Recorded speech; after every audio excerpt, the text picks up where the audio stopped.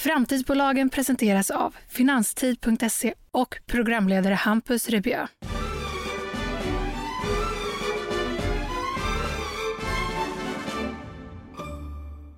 Välkommen ska just du vara. Det finns många anledningar till att börja spara. Du kanske längtar efter att ut och resa, uppgradera ditt boende. Kanske köpa den där saken du kikat på, spara till pensionen, barnen eller så sparar du helt enkelt för att det är väldigt skönt att ha en extra buffert. Men på vilket sätt ska jag egentligen spara mina pengar? Aktier, fonder, kanske kryptovalutor? Eller den där digitala konsten NFT som har blivit en sån stor snackis? I dagens avsnitt träffar jag Marcus Lindblad. Han driver ett av Sveriges största YouTube-konton när det kommer till just sparande. Och han förklarar på ett pedagogiskt sätt hur du kan tänka kring din ekonomi. Att det viktigaste är att komma igång med sparandet där även en mindre summa varje månad kan bli stora belopp tids nog. Jag berättar bland annat om ett eget exempel när jag fick ett samtal ifrån Postkodlotteriet. Där jag gav dem en troligare idé för hur jag skulle kunna bli miljonär. Att investera på börsen innehåller alltid en risk och dina investeringar kan både gå upp och ned. Därför ska du aldrig investera mer än vad du har råd att förlora. Hur tänker Marcus kring detta? Kan vi minimera risken med vårt sparande genom att spara månadsvis exempelvis? Och hur kan vi med våra investeringar påverka världen i olika riktningar? Om det och mycket mer i dagens avsnitt. Hej och hjärtligt välkommen Marcus Lindblad, grundare av bolaget Spara Cash. Tack så mycket. Om du med egna ord, Marcus, skulle beskriva vad Spara Cash är, vad skulle du säga då? Ja, men bra fråga.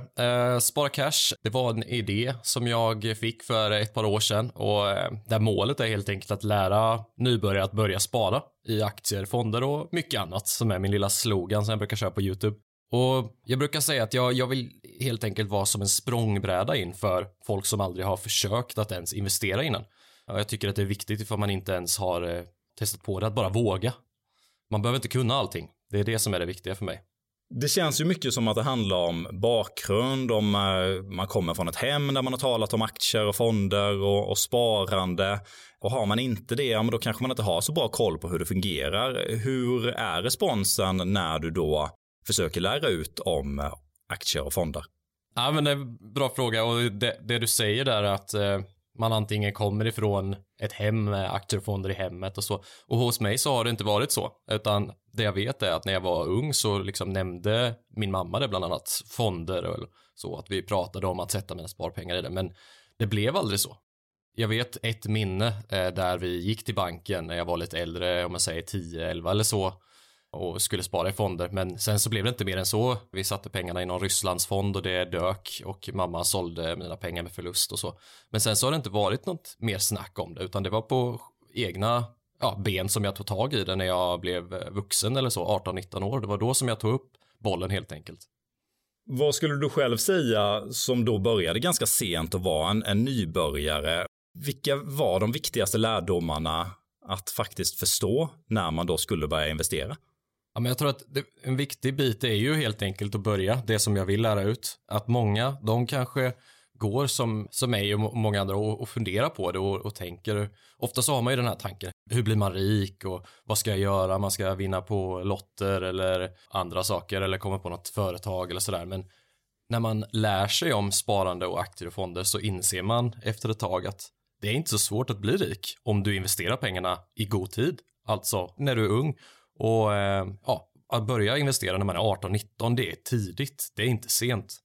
Det finns många som är kanske 50-60 idag och börjar investera. Och det är också, då har man ändå god tid på sig. Det är aldrig för sent, brukar jag säga. Ja, men det är väl kanske den absolut viktigaste, att det handlar om att komma igång. Och när du väl kommer igång, ja, men då har du tagit det första steget och det viktigaste steget. Och sen så om det handlar om att du investerar 100 kronor eller 100 000 kronor, ja, men det spelar inte jättestor roll, utan det är just att börja investera. Vi kan väl gå in på din strategi. Jag vet ju att en tydlig strategi är att månadsspara. Varför ska man månadsspara istället för att, om vi säger att jag sätter in 1000 kronor i månaden, varför ska jag göra det istället för att bara sätta in 12 000 kronor på en och samma gång? Ja, men jättebra fråga. Månadssparande tycker jag är en riktigt bra strategi som ganska många eller nästan alla borde ha. Och det är helt enkelt så eftersom att börsen går så väldigt mycket upp och ner. så eliminerar du den här risken för att köpa när det är väldigt högt, alltså väldigt dyrt. Men också så köper du när det är billigt då. Så du köper både när det är billigt och när det är dyrt genom att månadsspara hela tiden lite grann. Och om man tittar på datan eller historiken så är det ju så att det visar sig ifall man är tillräckligt långsiktig att du kan lika gärna bara spruta in alla pengar som du har på en gång. Det går jättebra och i de allra flesta fall om man är tillräckligt långsiktig så kommer du tjäna pengar på det. Men det jag har märkt, dels för mig själv, psykologiskt sett, vi som människor, när vi går in med väldigt mycket pengar, alltså som för oss då är väldigt mycket pengar. För mig så skulle jag säga att 20 000 kronor som en genomsnittlig månadslön, det är mycket pengar. Om jag går in med det på en viss tidpunkt och sen att börsen helt plötsligt skulle gå ner 10-20%, ja, då gör det ju väldigt ont för mig ifall jag får se det. Och då är det en bra strategi tycker jag för de som aldrig har investerat tidigare att istället dela upp den summan i mindre bitar och sätta in lite åt gången. För då eliminerar du det och då känns det också bättre ifall det är så att det går ner lite i en aktie eller en fond och då har du lite torrt krut till att kunna stoppa in och komma in lite billigare. Så det är helt enkelt ett psykologiskt tips eller så, en strategi helt enkelt.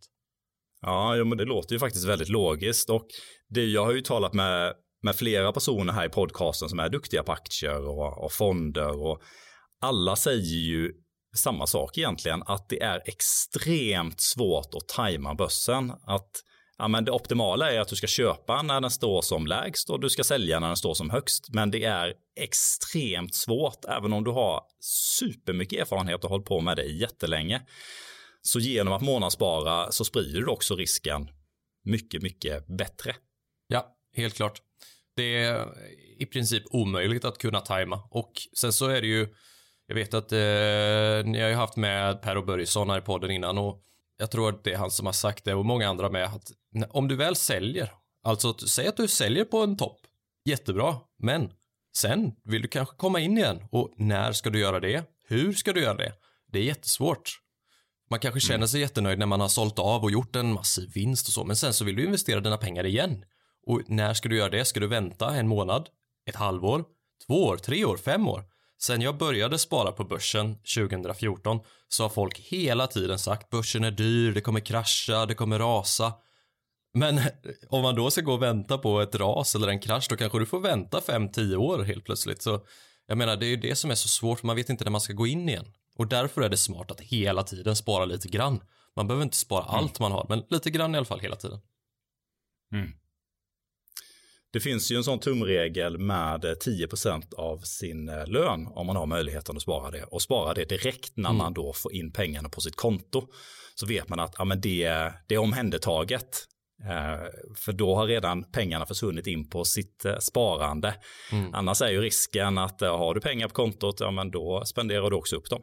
Ja, precis.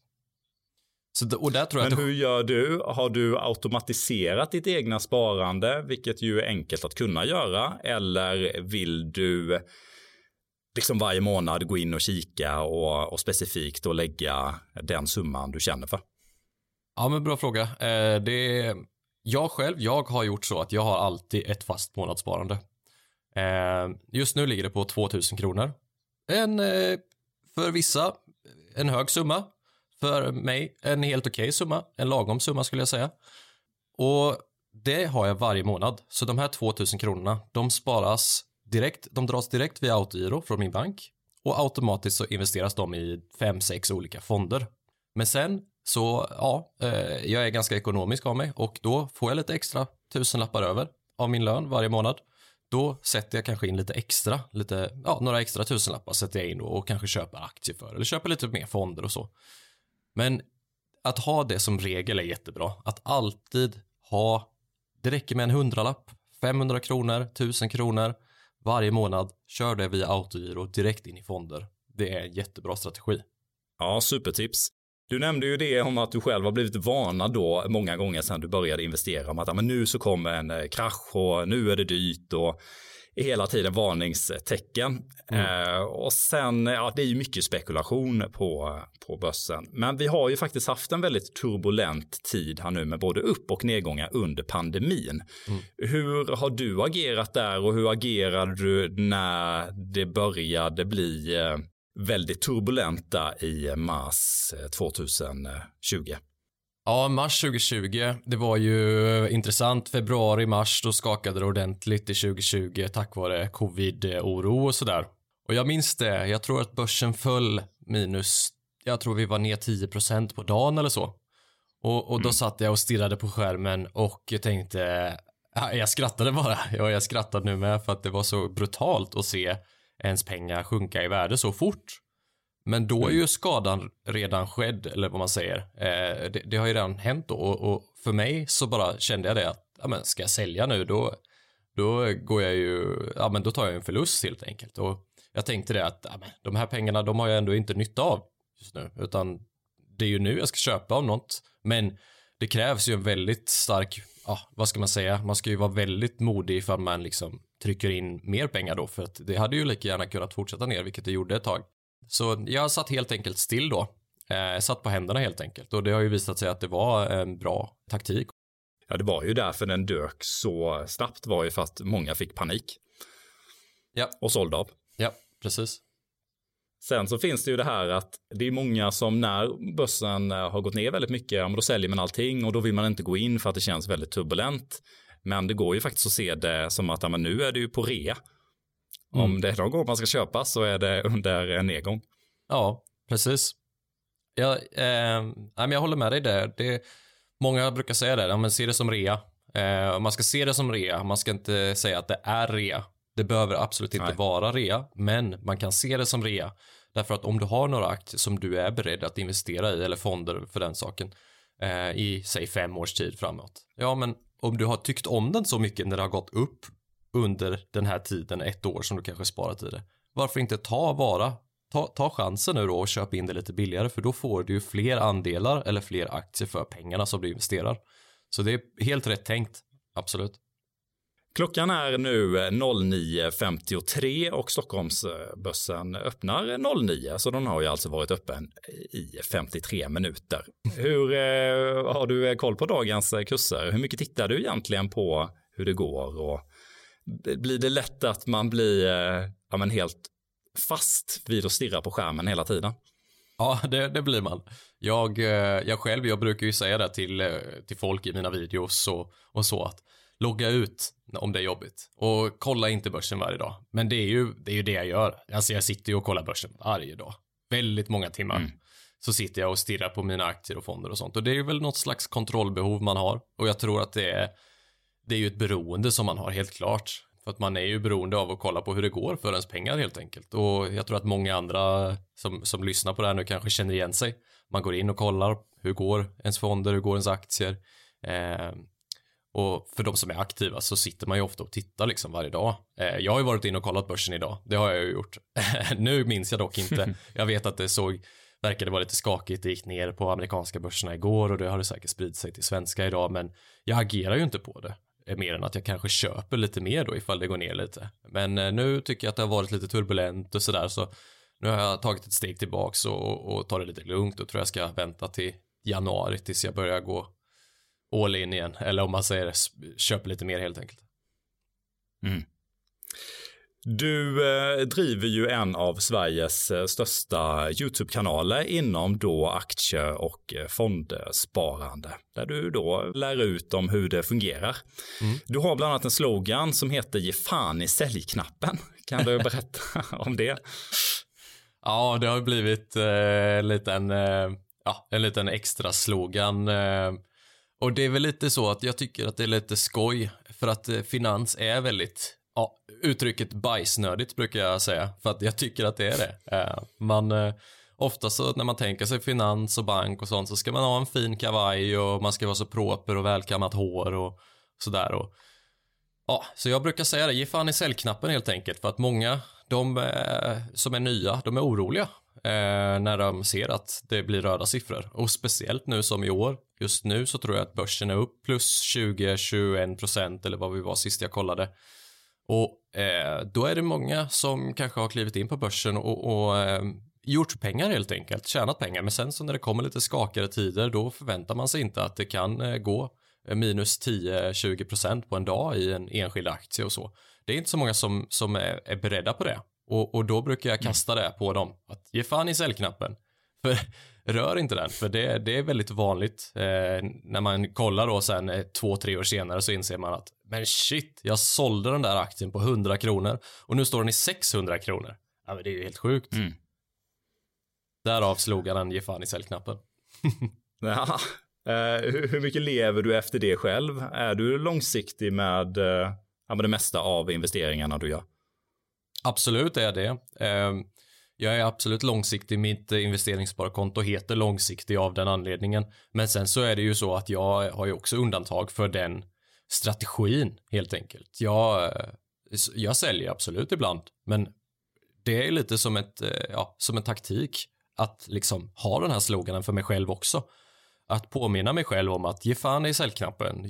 Håll inte på nu liksom. Tänk på vad är din strategi från början. Varför investerade du i det här företaget? Eller varför köpte du den här fonden? Jo, för att du ska vara långsiktig. För att tittar du 3-5 år framåt så kommer du förmodligen få en väldigt bra avkastning. För det är bra företag det här. Det finns ett vedertaget uttryck som är att du ska aldrig investera pengar som du inte har råd att förlora. Vad menas med det? Det är ju så att många går in för tungt, precis som vi pratade om i början. Att många, de får hybris helt enkelt. Som exempelvis i år. Börsen har gått upp 20%. Det finns inget alternativ där ute. TINA brukar man säga, there is no alternative. Sparkonto, 0% ränta på din bank. Inflation, höga höjder. Och då tänker folk, vad ska jag ha mina 50 000 kronor på ett sparkonto med 0 ränta för när aktierna går upp 20-30%. Och det är det som gör att nybörjare som inte har koll, de kastar in för mycket pengar. Och många, de kanske tänker att men jag ska på semester om ett år eller ett halvår. Och då vill de få sina 20 000 kronor att bli 30 000 kronor för att kunna ha det lite extra gött. Och det är det som är faran. Och det är därför som vi som håller på med finans och sparande och sånt alltid säger det. Investera inte mer pengar än du har råd att förlora. För att ifall det är så, men det kan ruinera dig. Du kan gå i personlig konkurs för att du får hybris och sätter in för mycket. Och många lånar pengar ibland också för att investera. Det är jättefarligt. Det finns en stor känsla av FOMO när det kommer till aktier och börsen. Att fear of missing out, att man inte är med. Att man kanske hör om kompisar som investerar och de tjänar en massa pengar och sen så är man inte själv med och man är rädd att jag ska komma bakom. Och exakt som du säger, att då så kanske man går in alldeles för mycket och sen så kommer det ett tapp. För ingen kan ju förutspå hur det går på börsen. Ingen vet exakt att när de här dipparna eller de här uppgångarna kommer. Jag tänker att vi ska gå in på kryptovalutor och så kallade NFTs. Det är ju någonting som det talas en hel del om och har gjorts den senaste tiden. Men ganska få känns det som vet exakt vad det är för någonting och hur man ska handla det.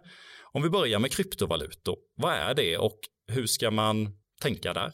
Ja, det är en bra fråga. Kryptovalutor är ju väldigt uppe på tapeten och har varit senaste åren.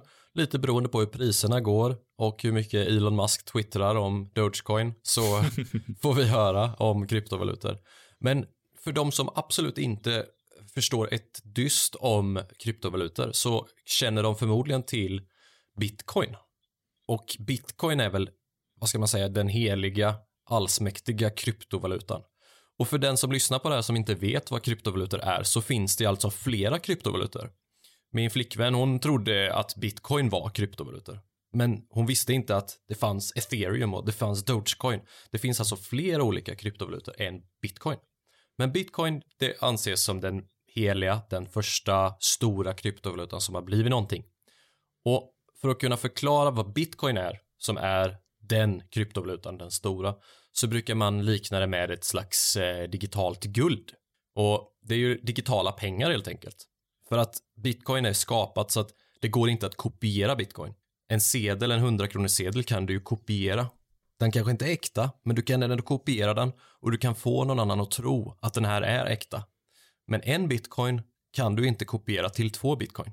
Och det är det som är unikt med Bitcoin, och det är därför det har blivit så stort, att man har skapat ett decentraliserat valutasystem som är digitalt helt enkelt.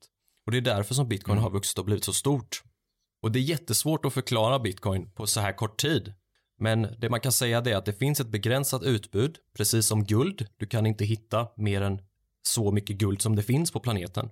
Och samma med Bitcoin, det kan bara skapas 21 miljoner Bitcoins totalt. Och det är det som kommer kunna finnas helt enkelt. Och det är därför som Bitcoin har blivit så intressant. Det finns ju ett känt exempel, för du kan ju handla med Bitcoin också, alltså i webbutiker och liknande. Och då finns det ju som sagt då ett exempel att innan när då Bitcoin slog igenom och blev så här oerhört stort, så var det ju en som köpte 2 stycken pizzor för 10 000 Bitcoins. Ja. Och då fick jag som sagt 2 stycken pizzor, och jag kommer inte ihåg vad låg Bitcoin i som högst. Jag tror att vi har att en Bitcoin har kostat $69,000. Jag tror att vi $69,000? Ja, jag tror att vi ligger kring 500 000 kronor just nu för en Bitcoin. Ja, då det är frågan. Förhoppningsvis var ju de här pizzorna väldigt, väldigt goda. För som sagt, ja, det blir ju, vad blir det? 690 000 kronor gånger 10 000. Det blir ju... Ja, det blir ju 6,9 miljarder. Ja, det är en saftig bakfyllepizza alltså. Ja, verkligen. Bitcoin står just nu i $47,000. Så det krävs alltså drygt 500 000 kronor för en Bitcoin just nu. Men då ska vi se, en månad sen så stod den i $60,000. $69,000 är all time high just nu. Då när killen, jag kommer inte ihåg vad han hette, köpte 2 pizzor för 10 000 bitcoins, så stod den ju bara i någon cent då. Men det var just tack vare den händelsen som folk faktiskt förstod att, men okej, det här har ett värde, och det var någonting. Tack vare den händelsen så har folk förstått att okej, men vi kan använda Bitcoin. Och för om det inte hade hänt så kanske Bitcoin hade dött ut helt enkelt. Ja, men det känns också som, många har ju hört talas om att det har blivit sådana extrema uppgångar. Och det har ju också gjort att många vill ge sig in i leken. Återigen det här med fear of missing out. Ja. Men det finns ju väldigt många som utnyttjar detta. Alltså många bedragare. Och många har ju blivit lurade då när de tror att de ska gå in och investera i bitcoins. Men hur ska man tänka om man ändå är nyfiken på detta? Och jag vet bland annat att Avanza så kan man investera i någonting som heter XBT. Ja. Bitcoin. Ja. Som då följer bitcoinkursen. Men den är ju anpassad efter när börsen är öppen. Om man vill gå lite mer hardcore och vill investera i rena bitcoins eller andra kryptovalutor, hur gör man då? Om man vill investera i bitcoin, om man bara vill utnyttja det här, liksom att bitcoin går upp eller så, då är det ju precis som du säger, finns det produkter som Bitcoin XBT och Bitcoin Zero på Avanza. Det är alltså inte riktiga bitcoin du köper, utan du köper ett certifikat som följer prisutvecklingen på bitcoin. Och det är ett jättebra första tips ifall man vill få den exponeringen. Men om man då, som du säger, vill testa på det här på riktigt, låt säga att jag vill skicka bitcoin till ett värde av 1000 kronor till dig, Hampus, då så kan vi göra det, men då kan vi inte göra det genom Avanza, utan då måste vi gå in på en sån här kryptovalutamäklare. Och det finns ett gäng där ute, och det är mycket scams och bedrägerier, och det är väldigt många som har mejlat mig och liksom frågat, ja, vad är det här legit och sånt, och det är oftast scams helt enkelt. Coinbase är jättebra för nybörjare. Och det är en plattform för handel. Det är Coinbase. En plattform för handel av kryptovalutor, japp. Och det är en av de största. De är också börsnoterade, så flummigt nog så finns de på du kan köpa aktier i företaget Coinbase.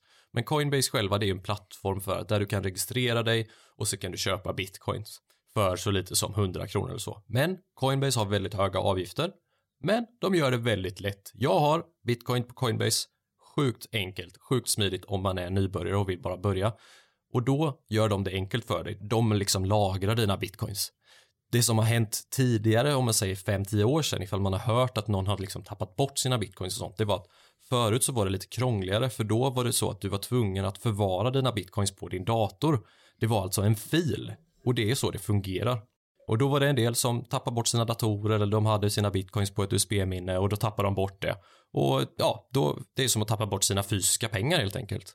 Så det enklaste är att använda sig av en sån här kryptovalutamäklare, och de har faktiskt väldigt bra säkerhet idag. Ifall det är så att man vill handla för små summor, då funkar det med till exempel Coinbase, och sen finns det många andra. Det finns svenska också som Trio, Safell och BTCX och sånt. Men jag skulle säga Coinbase tycker jag är den absolut enklaste. Ja, men det kan vara värt att spana in då om man är nyfiken. Ja. När du handlar med aktier så finns det olika courtageklasser.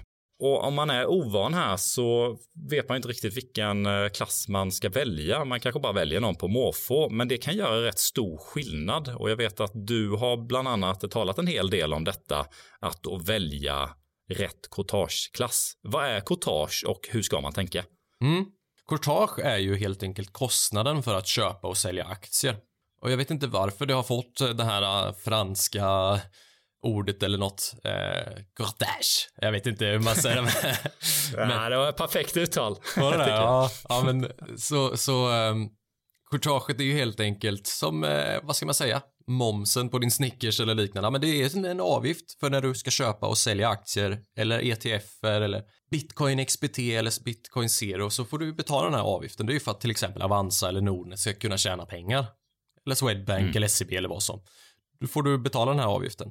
De här nätmäklarna och storbankerna, så har de ibland en sån här starterbjudande där du innan du har sparat ihop en viss summa pengar så får du kanske gratis courtage som en lockvara för att registrera sig på det här och börja handla. Och ja, vad ska man säga? Courtageklassen är väldigt viktig att tänka på, för att du måste kolla ifall jag handlar för till exempel 10 000 kronor, så kanske du ska ligga i den lägsta courtageklassen. Det är helt enkelt en prislista på hur mycket avgifter ska jag betala. Och det är väldigt dumt. Jag måste kasta ut en känga här till nätmäklarna Avanza och Nordnet som ska vara bäst. Men ändå så har de inte lyckats att bygga det så att det är att de automatiskt väljer billigaste för kunden, utan ibland så kan det vara så att man har råkat välja fel sån här courtageklass. Ifall man ska handla för en stor summa pengar, säg 50 000 kronor. Du köper aktier för 50 000 kronor och sen så har du courtageklassen som säger att du får betala 0,25% då i avgift. Så kommer det bli väldigt mycket pengar. Men om du istället hade valt rätt courtageklass för att investera 50 000 kronor, så kanske du ska få 0,025% i avgift. Jag kan inte de här courtageklasserna i huvudet, men det är därför som vi har byggt en kalkylator på sparcash.se/courtage, COURTAGE. Så finns det en kalkylator så du bara matar in. Jag vill investera 20 000 kronor i aktier, och då ska du ha courtageklass small till exempel. Avanza Nordnet har exakt samma courtageklasser, bara att de heter på svenska och engelska small eller liten och sådär. Men till exempel Swedbank har jag för mig, de har det här automatiskt. Så att om du investerar 10 000 kronor så får du bästa pris. Om du investerar 50 000 kronor så får du bästa courtagepriset. Och det måste de lösa, nätmäklarna, en dag. För jag tycker det är helt horribelt att man ibland kan råka betala 250 kronor för mycket i sån här avgift. Ja, om ni lyssnar nu på podcasten Avanza eller Nordnet, lyssna nu på Marcus och lös detta. Ja, det är fan tid för att göra det. Men Marcus, om man vill investera utomlands, alltså på en annan börs än Stockholmsbörsen, hur gör man då? Om vi säger att jag vill köpa Tesla-aktier eller jag vill köpa aktier i något bolag i Tokyo. Hur fungerar det? Ja, det kan vara lite krångligare, för att svenska banker och nätmäklare är oftast optimerade mot den svenska börsen och svenska aktier och sånt. Så rent praktiskt hur man gör, först och främst måste du hitta den banken eller nätmäklare som erbjuder handel på till exempel Tokyobörsen eller amerikanska börsen. Amerikanska börserna, de har de flesta svenska banker och nätmäklare, de erbjuder handel dit då. Den nackdelen där då, det är att du får betala lite högre sån här courtageavgift. Alltså det kostar en högre köp- och säljavgift för att kunna handla amerikanska aktier. Och Tokyobörsen, det kan vara lite krångligare. Det är inte alla som har erbjuder det, handel där. Men då kan man ofta ringa till sin bank eller nätmäklare och fråga, kan ni fixa och köpa de här aktierna på Tokyobörsen till exempel. Och då kan de säga ja, men då får du nog betala ett väldigt högt sånt här courtageavgift då helt enkelt. Så det är väl helt enkelt strategin. DeGiro vet jag är en utländsk mäklare, en holländsk som finns i Sverige. De erbjuder handel på väldigt många andra börser till lågt courtage. Men deras tjänst är ju inte helt optimal och det är väl inte så många som tycker om just att handla där av den anledningen. Avanza och Nordnet har det ju väldigt enkelt och tydligt så användargränssnitt helt enkelt jämförelse med storbankerna och Giro. Men det är så man får göra. Så det är fullt möjligt, men det är värt att kolla upp på vilket sätt man gör det smidigast och bäst. Ja, exakt. Det är ju fler saker som man måste tänka på där. Men om man tänker, om vi börjar med amerikanska aktier så är det ju det är ett högre courtage oftast. Alltså köp- och säljavgiften av aktier till exempel. Sen så har du ju också en valutaväxling. Att dina pengar måste växlas från svenska kronor till amerikanska dollar för att köpa den här aktien. Och där kan du åka på en kanske 0,25% i avgift. Som du måste tänka på varje gång du köper och varje gång du säljer. Sen också så har du en utländsk källskatt som det heter. Ifall aktierna ger dig en utdelning så är det så. Det kommer dras en källskatt. Alltså lite skatt kommer dras helt enkelt ifrån din utdelning. Som du kan få tillbaka efter ett tag. Men det är lite sådana bitar som man måste gå in och läsa på lite om innan man köper tycker jag. Så att man är medveten om det. Marcus, jag kommer ju precis på här nu att vi tog ju och dök ner här i kryptovalutor, men vi skulle ju också prata om NFTs. Ja. Så då tänker jag att vi backar bandet här lite och tar upp det ämnet. Vad är NFTs? Det står ju för Non-Fungible Tokens. Och jag ska ju vara ärligt säga att jag fattar inte speciellt mycket av vad det är. Det är typ någon digital konst som kan vara värd hur mycket som helst. Som man, det är bättre du förklara. Vad är NFTs? Ja, Hampus, NFTs, jag är absolut inte expert på det. Jag är inte expert på kryptovalutor, men det kan jag lite bättre än NFTs. Men NFTs, det är helt enkelt, vad ska man säga, en slags digital verifiering av att du äger det här konststycket. Så om man googlar NFTs då får man nog upp en massa flummiga apor och hästar och allt möjligt, unicorns och allt möjligt. Mycket meme-bilder och sånt som man kan liksom se då. Och så tänker man, vad ska jag köpa det här för när jag lika gärna kan högerklicka och trycka spara bild som liksom och visa den för polarna. Det finns ju ingen som helst anledning till att betala exempelvis 20 miljoner kronor för en apa på nätet i JPG-format.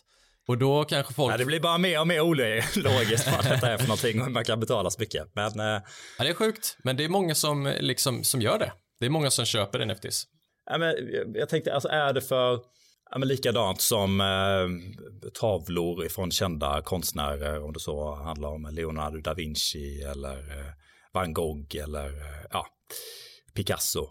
Att de kan ju också vara värda otroligt mycket. Och där blir det ju någon typ av någon ego-boost att äga ett sånt konstverk typ. Och det känns ju ännu mer med det här NFTs, för det är väl inga mästerverk när det kommer till konststycken. Men varför, eller är det mer för egenvärdet att man känner att den här äger jag. Den här original NFT:n. Ja. Och den är värderad till 20 miljoner. Nej, men så är det ju. Alltså först och främst det jag känner är det som om jag ska tänka mig in liksom, varför har det här ett värde? Då är min första tanke det så här, men okej, det är för att verifiera att det är jag som äger det här konststycket. Och det är någon slags unik grej där, som att du äger Mona Lisa till exempel. Jag kan ju måla en Mona Lisa identisk, men den kommer inte jag kunna sälja till samma värde som om du har originalet. Och det är väl det som är själva grejen, att du ska kunna genom blockkedjan då. Och nu har vi inte förklarat det här heller för den som inte vet vad blockkedjan är, men kryptovalutor och NFTs, de har det ju så att det är som en slags öppen databas där vi kan analysera och vi kan spåra vem är det som faktiskt äger det här verket. Och då ifall jag kan till exempel skapa en låt. Säg att mitt artistnamn är DJ Markichi eller något. Och så skapar jag nya levels eller lovels. Och sen så blir det en världens hit liksom. Då kan jag i teorin eller så skulle jag kunna sälja halva låten till exempel. Men jag liksom säljer halva ägandeskapet till den här låten. Och då kan mina fans välja att betala en summa som de anser att det är värt. Och då kan jag som artist, som upphovsman till den här låten, erbjuda saker till den som köper den här delen av låten. Så om den personen som äger till exempel halva biten av min låt, om den kan bevisa det så kan jag erbjuda den någonting. Och då till exempel, låt säga att jag skulle, eller en av mina YouTube-videos till exempel. Jag kanske säger att okej, köper du den här NFT:n, då får du liksom rätten att liksom använda den här videon. Och varför skulle man vilja göra det? Jo, men jag kan till exempel erbjuda att alla reklamintäkter som den här videon genererar, de har du rätt till. Genom att du visar upp ägandeskapet av att du har rätt till det här. Så till exempel kan mitt fan då välja att köpa NFT:n. Jag får pengar av den personen genom blockkedjan. Och den personen har rätt till alla mina reklamintäkter för just den videon till exempel. En sån sak, och det är därför som det har blivit så hypat kring liksom content creators och så. Att det är väldigt komplext det här. Det är mer än att bara äga en apa i JPG-format än så. Och det handlar ju helt enkelt om att verifiera att det är jag som äger den här grejen. Och det är därför det har ett värde i sig. Men det kan komma då med förmåner, att genom att jag har ett ägande i detta, men då, om vi säger då att svenska fotbollslandslaget skulle släppa en NFT och sen så kan man köpa en liten del av den, och äger man en liten del av den, men då har man också rätt att sitta nere vid sidlinjen på Friends Arena när Sverige spelar. Ja, perfekt exempel på vad det skulle kunna innebära. Här får du den VIP-platsen liksom ifall du äger den här NFT:n, helt enkelt. Och sen kanske det går skitdåligt för svenska landslaget. Och då kanske någon inte vill äga den där NFT:n längre. Och då sjunker den i värde helt enkelt. Så skulle det kunna vara. Är du liksom insatt? Jag hörde ju om någon flygande unicorn eller någonting här nu som såldes för helt galet mycket pengar. Ja. Alltså kan du storyn, varför är det vissa av de här NFTs som har blivit värda så otroligt mycket? Ja, det är en bra fråga. Och för mig så är det ju också ganska flummigt helt enkelt. Och det är därför som jag inte har köpt någonting. Men jag följer det ju med spänning. Men jag kan ju tänka mig att det är ju en hype. Och det är ju helt enkelt så, varför går bitcoin upp till $69,000? Alltså det finns ju inte riktigt en förklaring till det. Utan det är ju att folk blir exalterade av att priset går upp. Och folk pratar om det och det hypas upp. Och det gör att folk höjer priset liksom för att de vill ha det här. För att jag vill äga det här. För att det kommer förmodligen öka i värde framåt med. Store of value som man brukar säga. Alltså du bevarar värdet. Men så är det ju så att vissa av de här som skapar sådana NFTs, Ape, eller vad, jag kan inte vad den största är, men de som gör de här aporna till exempel är ju, de är väldigt stora och det är det folk ofta tittar på och relaterar till när det kommer till NFTs och så. Sen finns det ju vissa unika som det är väl ett Doge, om man säger den här memen då, hundmemen liksom. Att jag tror att det var någon som skapade en sån Shiba-hund är det ju. Och då kan man äga en viss bit av den här bilden liksom. Och det är liksom den första Shiba-NFT:n på riktigt eller vad det var. Och äger man då en bit av den så äger man ju en del av internets historia helt enkelt. Och då är det väldigt eftertraktat att folk vill vara med på den resan. Det är därför man vill köpa det och äga det. För man äger en bit av internets historia. Man vill skriva in sig själv i historieböckerna på något vis. Ja, men lite så. I grunden så känns det ändå lite som att det är lite av en ego-boost. Men det är ju med mångt och mycket såklart när man köper prylar. När det kommer till tavlor och sånt. Det finns ju många som har köpt tavlor som är så här, folk har ingen aning om, men så helt plötsligt 50 år senare så är det värt 1 miljard eller jag vet inte, 10 miljoner eller så liksom. Det är ju samma där, det är väl också en lite ego-boost kanske. Ja, men sen så har vi ju, när vi snackar konst och sånt, så har vi Banksy till exempel. Om folk inte vet så är Banksy en anonym konstnär som har gjort väldigt mycket, vad ska man säga, underground konst i stadsdelar där för att provocera och liksom väcka en slags, provocera folk och väcka en slags reaktion att det är orättvist i världen och så. Och till exempel så har vi ju den konststycket som såldes då på auktion, där han hade gjort en tavla som han sålde på auktion. Han var ju inte där, men när de klubbar att okej, nu är det någon som har köpt den här och vi har gått igenom första, andra, tredje, såld. Den här personen har köpt det här konstverket. Då helt plötsligt så strimlas den här tavlan i 100 bitar eller så liksom. Den strimlas live och alla som sitter där inne bara vad är det som händer? Och tack vare den incidenten så blev det här världsnyhet liksom. Tavlan från början var ju svindyr, jag vet inte exakt vad den kostade, men det ökade ju värdet på den för att det var en sån extrem händelse som skedde och bara spreds över hela nyheterna och hela världen. Så blev det en stor grej och då vill man ju äga den ännu mer. Ja, men det är det som är så komiskt, för det känns som att Banksy är lite emot all kommers och sånt som är kring konst. För det var ju inte han per se som fick då förtjänsten av den här försäljningen. Nej. Men man älskar ju det här att han liksom har programmerat i ramen att då det ska vara den här utlösningsfaktorn. Och när den då klubbades, han var ju förmodligen i lokalen eller hade något sändebud. Ja. Och sen när det väl har klubbats, ja, men då strimlas hela tavlan sönder. Men det blir förmodligen lite motsatt effekt att han tänkte jag bara visa att den inte är värd någonting nu. Och sen så blir den värd ännu mer. Ja. För att det blir ännu mer hype kring det. Ja, det var riktigt sjukt att se, för att tanken var ju liksom, jag ska förstöra det här. Säkert. Men givetvis så är ju Banksy smartare än så och har väl säkert tänkt att det här ska bli en världsnyhet genom att göra det här. Men själva liksom, vad ska man säga, syftet eller så, det underliggande budskapet är ju fuck den här konsten liksom, att det har sånt extremt värde. Det är ju helt sjukt, det är inte värt ett skit. Vi strimlar skiten när det är sålt. Men då blir det värt ännu mer för att det blir en sån stor grej av det. Det finns jättebra dokumentär kring det om man googlar på Banksy som gick på SVT Play tror jag. Finns jättebra förklarat där. Ja, bra tips. Jag såg nu här faktiskt att den dyraste NFT:n som då har såldes för $69 miljoner. Så det var ju en slant ju. Man kanske skulle börja och bli konstnär och göra sådana här apor och unicorns och grejer. Ja, det är bara att köra. Unicorns. Det låter som att det är lukrativt. Det är ju fortfarande nytt. Så jag menar, du har nog god tid på dig att liksom växa ett bra following som är intresserat av att betala för sig. Ja, vi får se till att avrunda det här poddsamtalet snart, för nu måste jag sätta mig och göra apor och unicorns. Marcus, vi har ett segment här i podcasten som heter 3 annorlunda. Där jag kommer ställa 3 stycken annorlunda frågor till dig. Okej, här kommer första. Vad har du för nyårslöfte? Inget.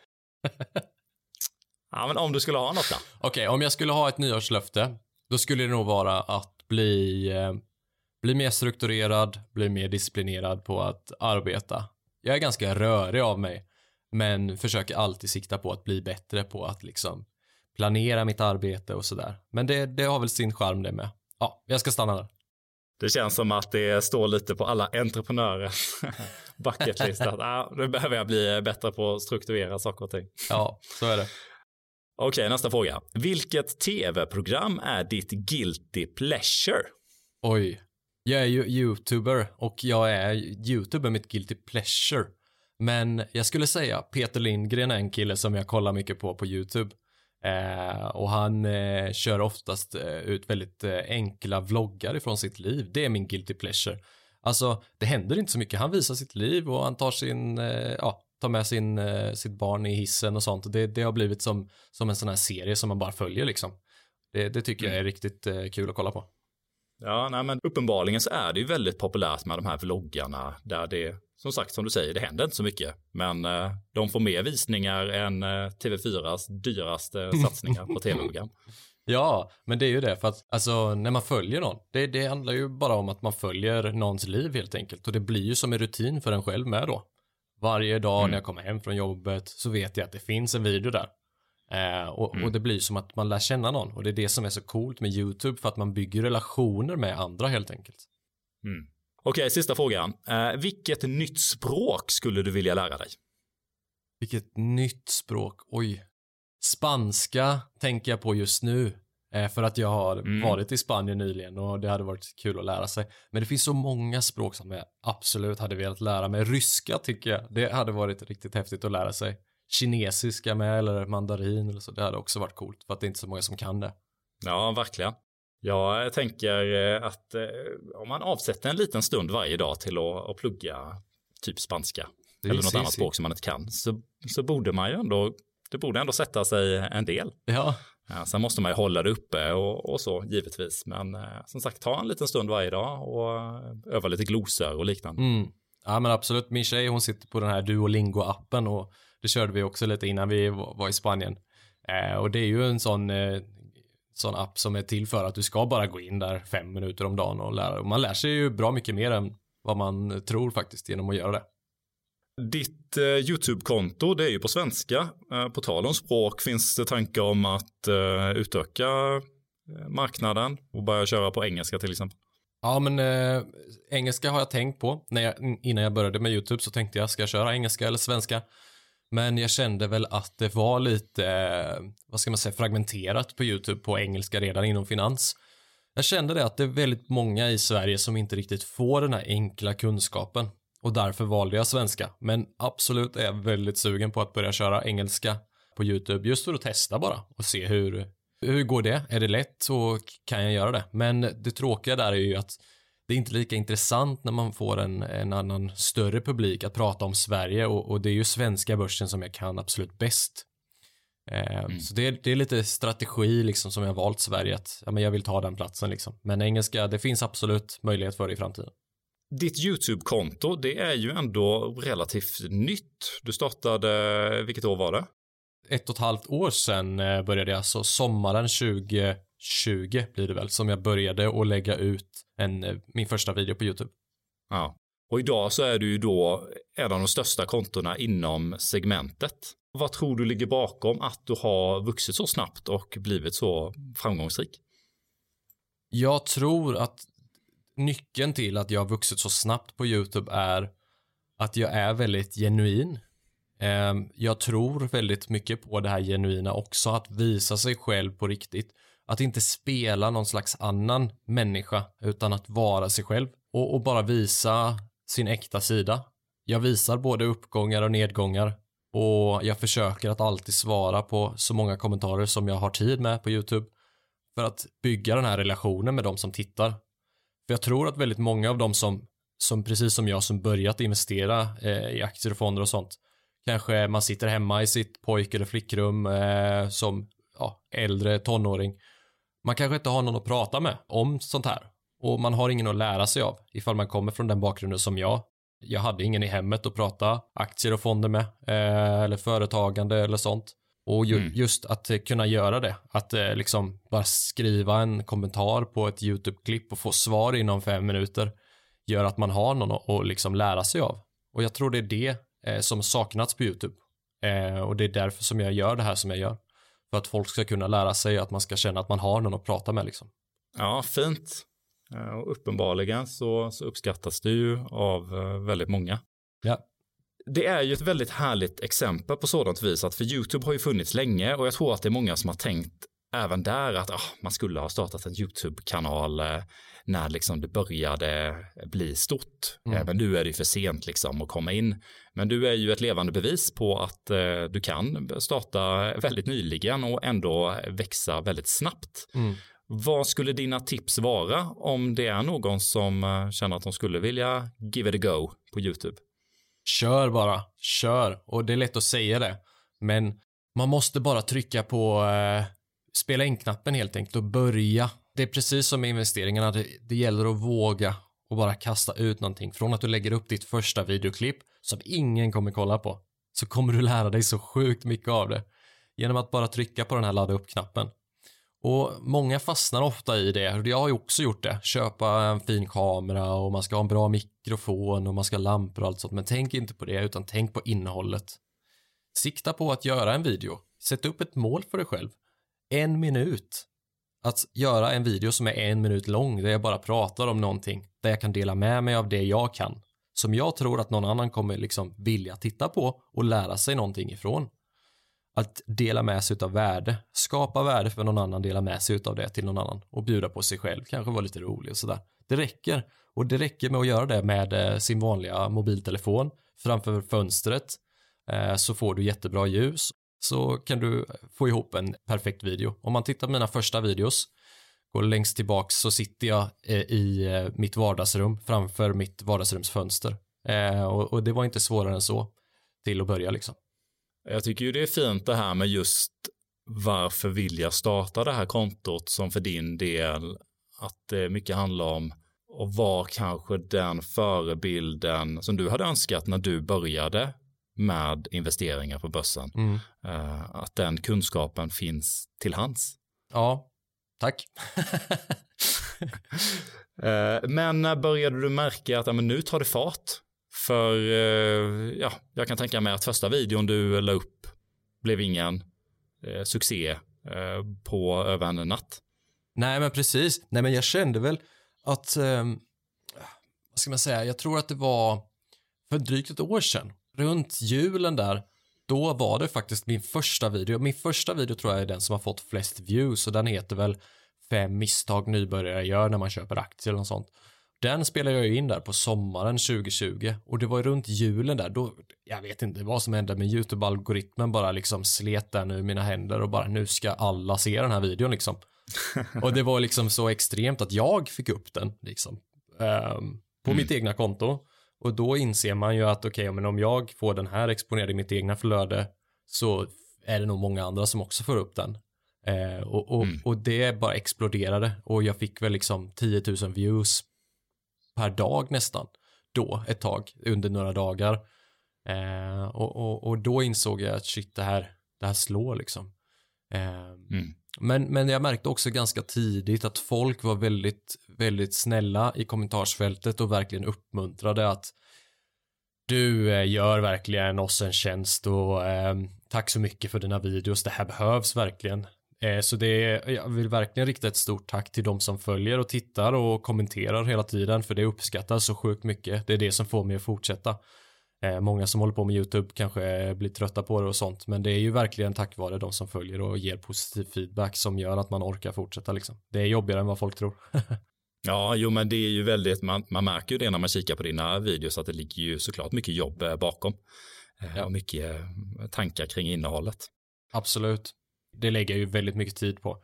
Men det är ju dels för att jag vet själv hur pass dåligt tålamod vi har på nätet idag. Och man vill liksom pinpointa det som är tydligt och enkelt att förklara, så att folk förstår. För att annars så kommer folk inte bli intresserade. Du sa ju det innan vi spelade in den här podden med att det handlar om att väcka ett intresse. Precis samma i mina YouTube-videos. Det handlar om att väcka ett intresse. Varför ska man börja spara till pensionen ifall man inte förstår hur viktigt det är? Jag måste väcka det intresset. Precis samma med sparande, aktier och fonder. Folk är nyfikna på det. Men då går man in och kollar på en video och det står en tråkig kavajgubbe där och bara pratar om nyckeltal och direktavkastning och räntor och inflation och bla bla bla. Alltså man spyr på skiten. Så man måste göra det roligt och man måste göra det enkelt och så att man förstår liksom. Ja, bra tips. På senare år så är det någonting som har uppkommit med fondrobotar. Det finns bland annat en tjänst som heter Opti då, där du inte själv aktivt behöver köpa och sälja, utan det är en robot som gör det åt dig. Ja. Vad är din erfarenhet av det? Är det någonting som du använder dig av? Jag kan inte Opti så bra, men det finns ju många olika fondrobotar. Vi har Lysa, Opti, Fundler, Avanza Auto, Nordnet, Robosave. Det finns jättemånga sådana här fondrobotar. Better Wealth. Det finns säkert ett par som jag har glömt, men det är väl de stora som jag känner till. Och vad ska man säga? En fondrobot, helt enkelt. Kort förklarat, enligt mig, så behöver man inte använda sig av en fondrobot. Det går lika bra att spara i fonder själv, men de fyller en bra funktion för de som inte har någon koll alls. Jag tycker att fondrobotarna är jättebra, men vill man grotta in sig lite, titta på avgifterna, för när man sparar i fonder så är avgiften jätteviktig, i alla fall om man inte är aktiv. Om man är som mig, om man är aktiv och håller koll, man kanske byter fonder en gång per år eller så tycker jag inte att avgiften är så viktig, utan då är avkastningen viktigare. Men om det är så att man väljer en fondrobot eller en aktiv fond och spara i 20-30 år, då kommer avgifterna spela jättestor roll. Så fondrobotarna generellt, många av dem är väldigt lika varandra. De säger en sak, att de är väldigt olika och att de är bättre än andra och sådär. Men om man tittar på deras avkastning, alltså hur mycket de ökar i värde om man sparar i dem, så är de väldigt genomsnittliga. För att det de gör är att de tar en jäkla massa fonder och slår ihop det. Så det blir som ett slags snitt liksom. Då kommer de inte skilja sig så himla mycket helt enkelt. Och då tycker jag det viktigaste att titta på, det är avgiften. Men för den som inte förstår någonting, använd en fondrobot. Så det funkar jättebra. De gör det enkelt för dig att spara helt enkelt. Och gör det varje månad. Bästa tipset är ju kanske att kolla på Marcus YouTube-videos så att du förstår. Så kan du spara själv sen. Exakt. Jag vet, Marcus, att när du började investera så förlorade du mycket pengar, närmare bestämt 2 månadslöner på 2 timmar. Vad var det som hände då? Ja, det var när jag började investera och jag satt i mitt lilla pojkrum hemma hos min mamma och min fritid bestod väl av att följa börsen helt enkelt. Jag följde börsen från 9 till 17 och jag blev ju sugen som man precis blir, som väldigt många andra också blir när man är ny. Man vill tjäna pengar snabbt, man vill bli rik snabbt.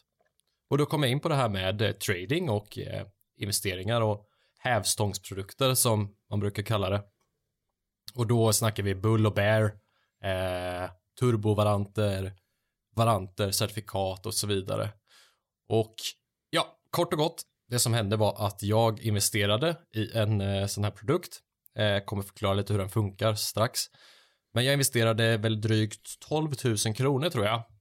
Och då spekulerade jag alltså i att börsen skulle gå upp. Och om börsen hade gått upp så hade jag tjänat väldigt mycket pengar.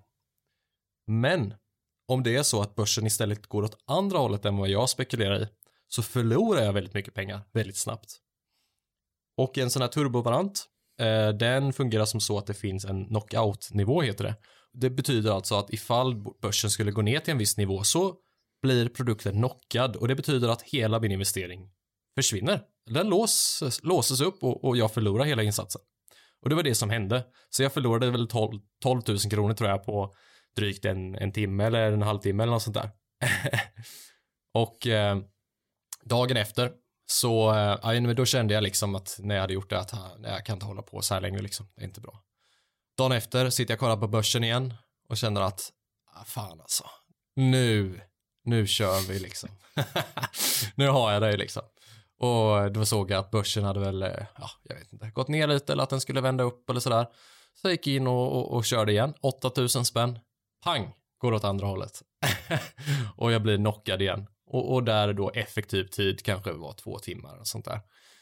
Förlorat 20 000 kronor och då var jag väl 18-19 år liksom. Och det sved. Det sved något så in i. Det gjorde ont. Gjorde det. Jag tjänade väl kanske 11-12 000 då. Hade inte ett heltidsjobb utan hade någon visstidsanställning på posten och liksom. Det var jobbigt.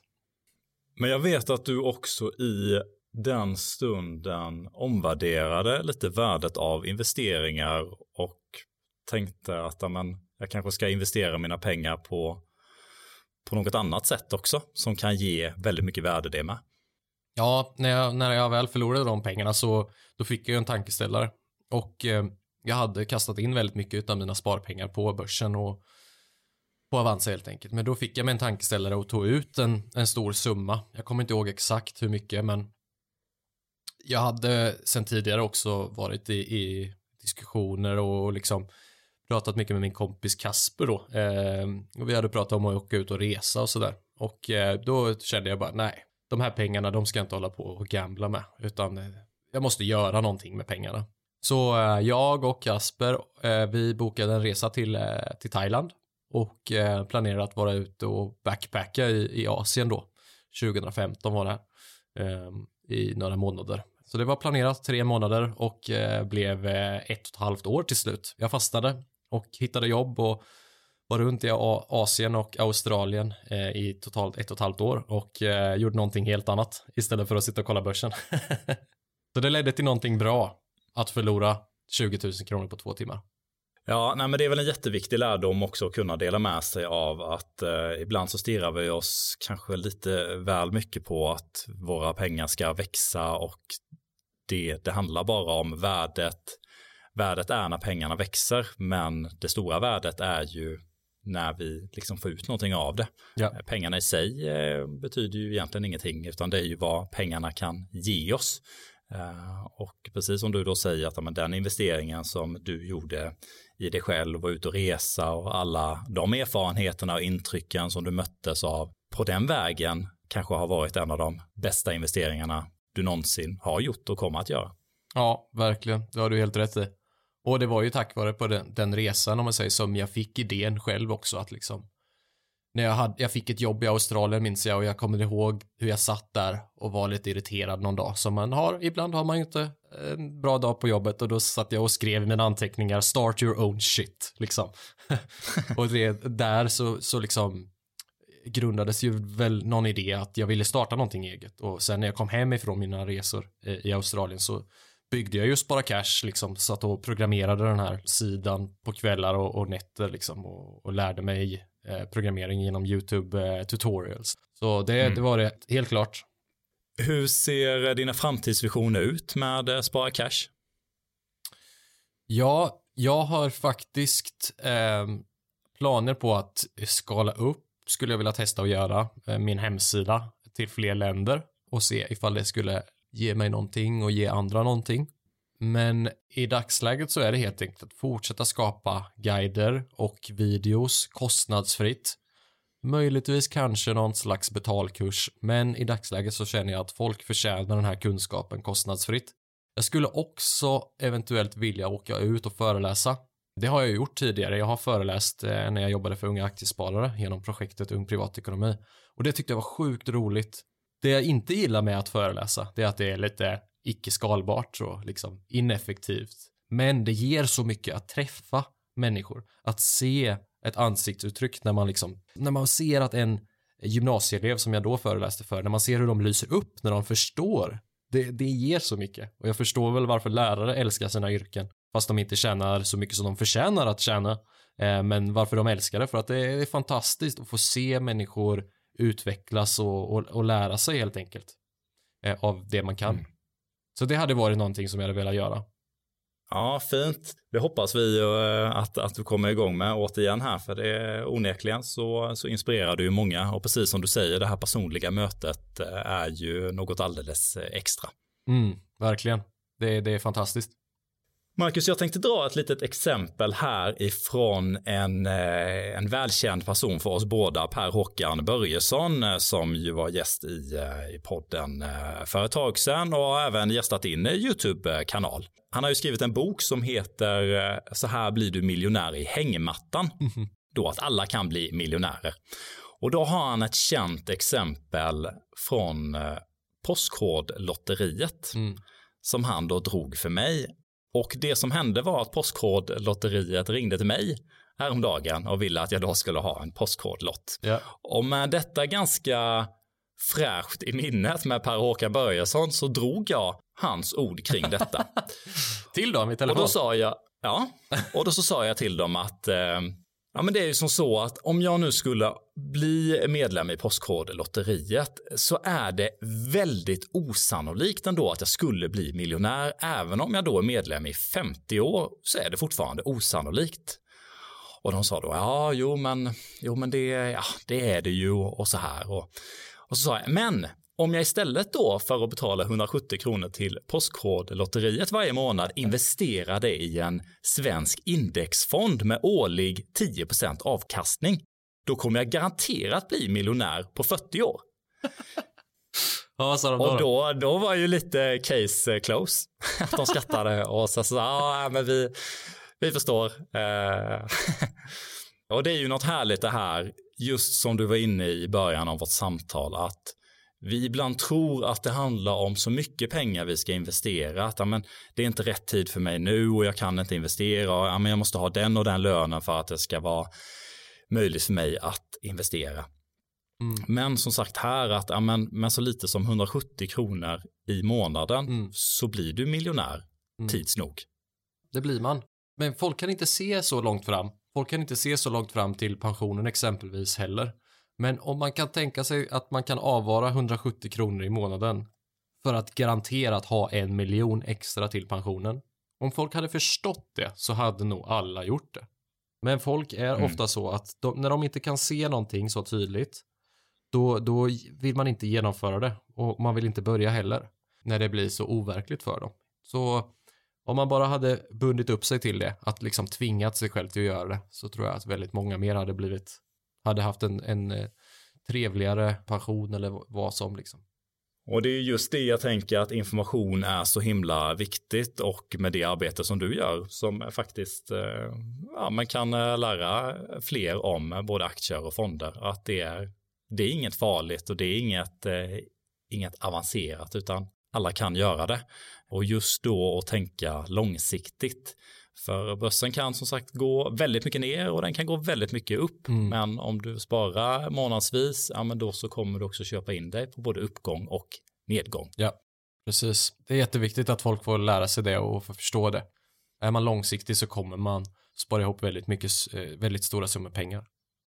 Du kan ju med dina investeringar som du gör i bolag, så kan du också göra en stor skillnad, för de här pengarna de går ju till verksamheter, och det kan ju finnas verksamheter som du vill stödja för du vet att de här kommer göra gott, och sen så finns det ju också verksamheter som du egentligen kanske inte vill stödja för att de gör inte bra saker för samhället.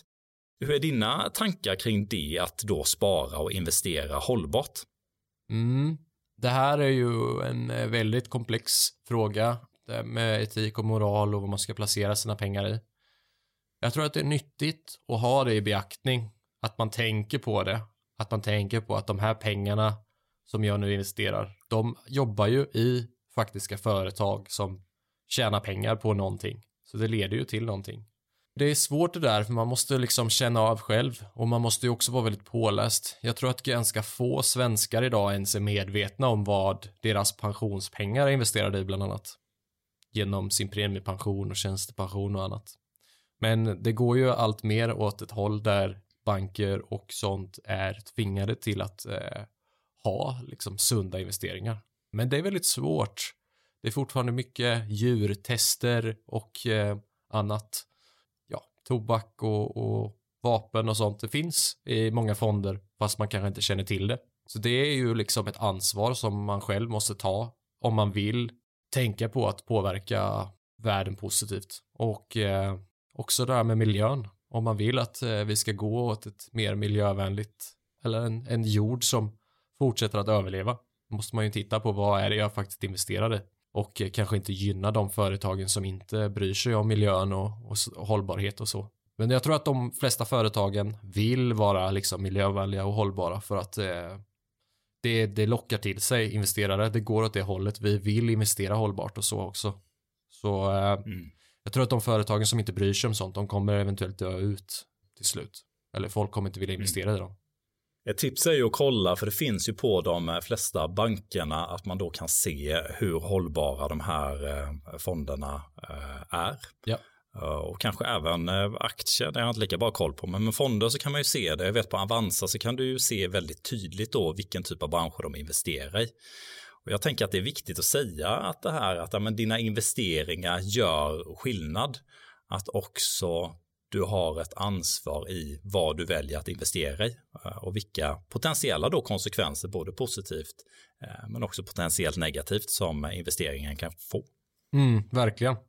Jag tror att många inte förstår det, men med ens pensionspengar när man investerar i företag som inte är helt korrekta liksom, så stöttar du det. Inte indirekt så att de får pengarna när du investerar dem, men däremot ifall man köper och liksom att priserna går upp på företagen, så är det ju så att fler blir intresserade av att investera i sånt som går upp helt enkelt. Om man slutar investera i sånt så kommer ju inte folk vilja investera i det ifall priserna helt enkelt går ner, och det är inte så intressant och lukrativt.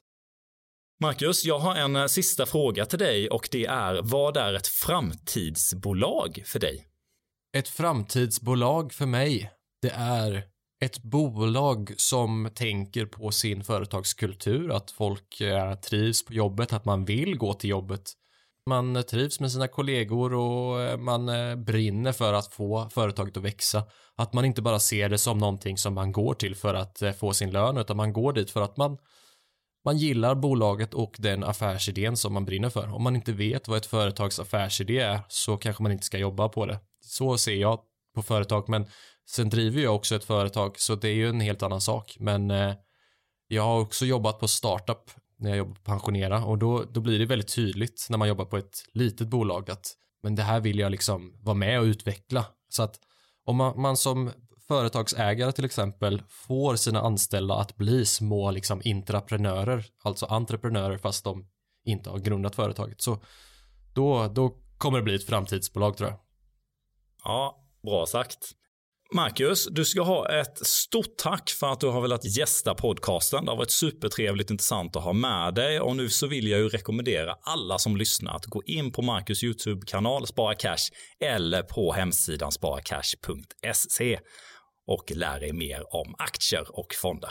Tack så mycket Hampus, det var jättekul att vara med. Tusen tack. Du har precis hört podcasten Framtidsbolagen. Ett initiativ av finanstid.se och programledare Hampus Rebjö.